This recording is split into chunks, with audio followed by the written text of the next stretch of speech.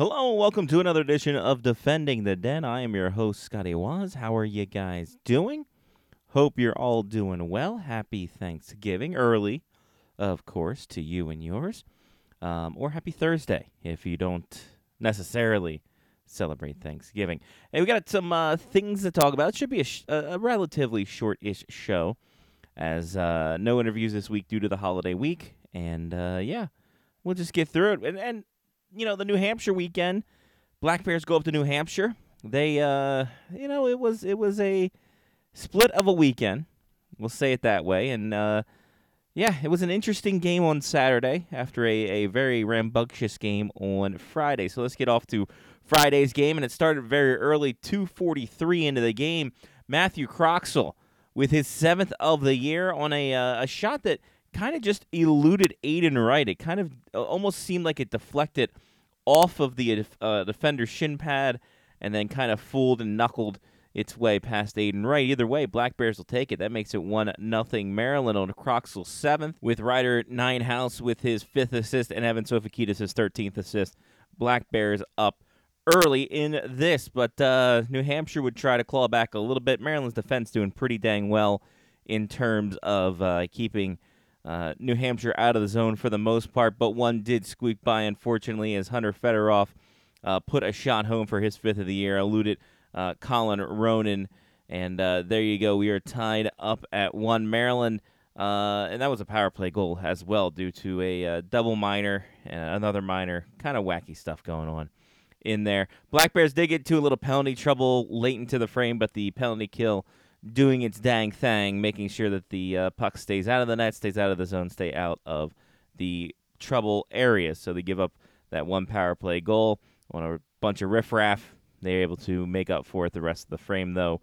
Penalties not the key to getting a win in this league. We go to the second period, and this was all Black Bears. Black Bears came to play in this one in a big, big way. Started 5:25 in. Croxall again, 2nd of the game, 8th of the season. As he was coming off the bench, gets a great pass from Kareem El-Bashir and pots it home. El-Bashir's 15th assist. Jeremy Tremblay, his 2nd assist, and the Black Bears up 2-1. Then, less than a minute later, 53 seconds, if you're scoring at home or even if you're alone, Jeremy Tremblay gets his 12th of the season, finds a loose puck in front of the net, and then just out-patience.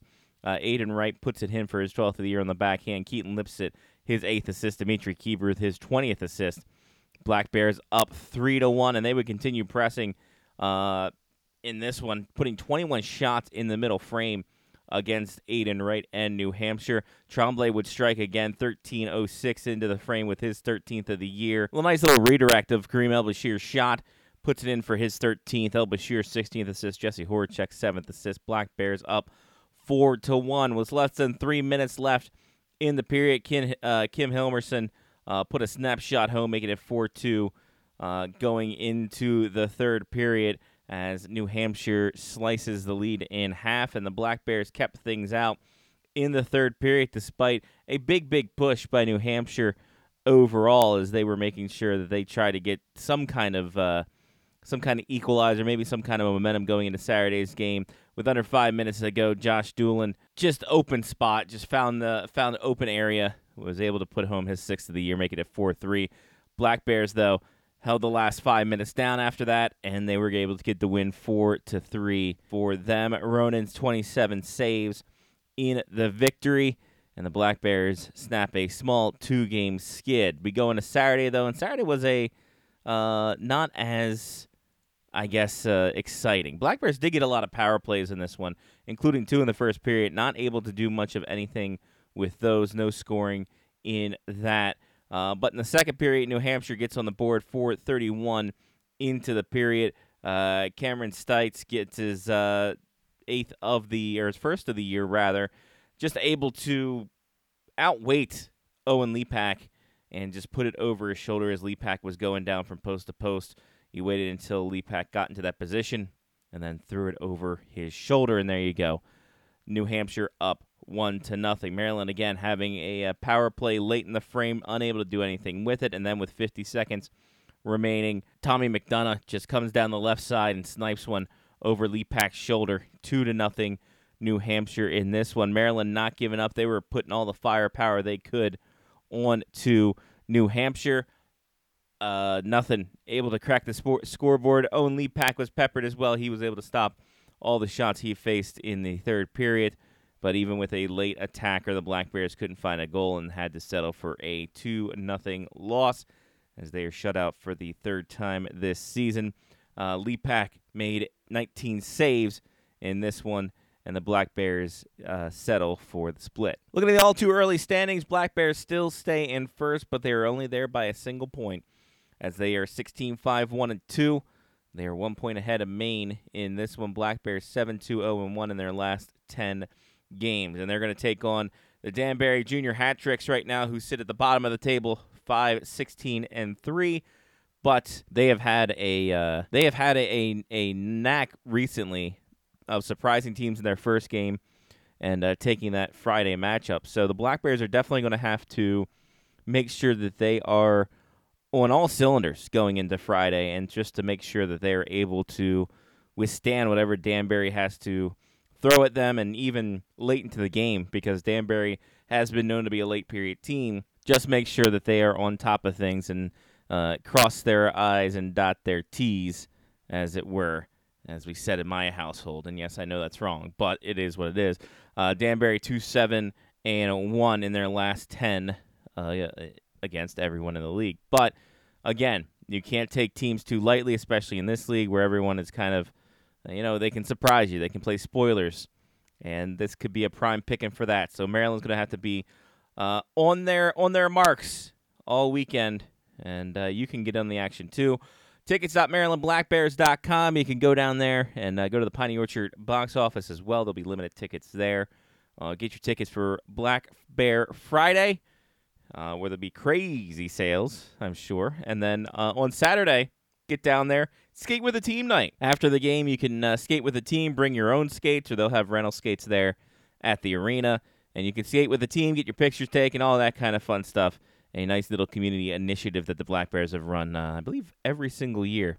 So it's a nice little added touch to everything involved. So get down to the arena if you can't make it down there. NAHLTV.com is there. The hamster could or could not be on the wheel.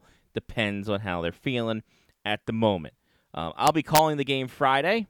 Tryptophan overdose willing, and we will see what we can do after that turkey day. Maybe work off a few pounds. Hopefully not get that stressed out, and then we'll take it from there. There was one move to announce this week, as there was a 3-team trade, a 3-way dance, as the Black Bears were able to acquire Tyler Stern from the Philadelphia Rebels.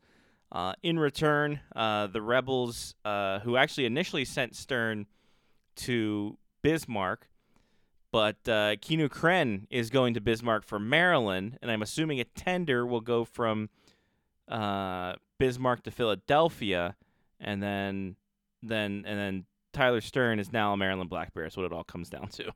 So he was put in the games this weekend, played pretty solid for himself in the start. So we will see where this grows from there. He's from Plainview, New York, 19-year-old forward, and a really pesky guy to play against.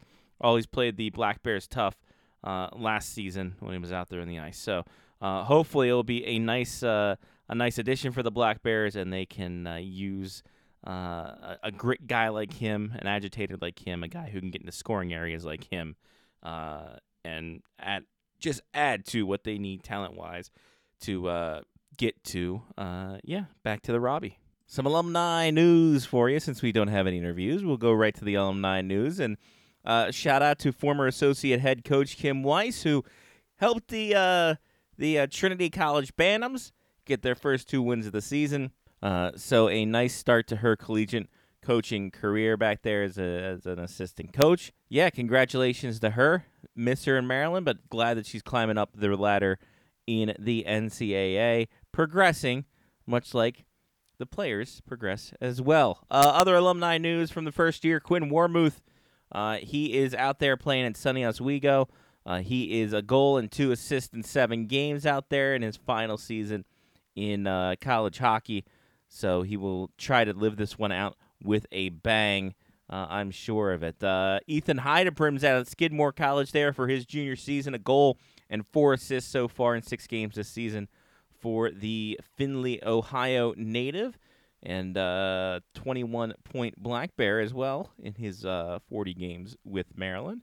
And Jack Brackett playing at RPI, he's got a goal and 5 assists in 8 games, including a goal and 2 assists this past weekend against Clarkson and St. Lawrence. So a big shout-out to him to get that far, playing with Brad McNeil as well. So a nice little Black Bear connection in that instance as well. Defenseman Kevin Scott has 1 assist in 6 games so far for RIT. Of course, he's not necessarily known as a big point getter, the big defenseman out of Ashburn, Virginia, but good of him to get an assist. Of course, that was way back in the early part of the year, but still playing a decently regular role over at RIT. And Ryan Keyes, who played for Maryland in 1 game in the showcase back in 2022-23, and then moved to the Mercer Chiefs, and now playing in with the South Shore Kings in the NCDC, lighting it up, 13-0-1 in 14 games this season, a 1.78 goals against and a .937 save percentage with 1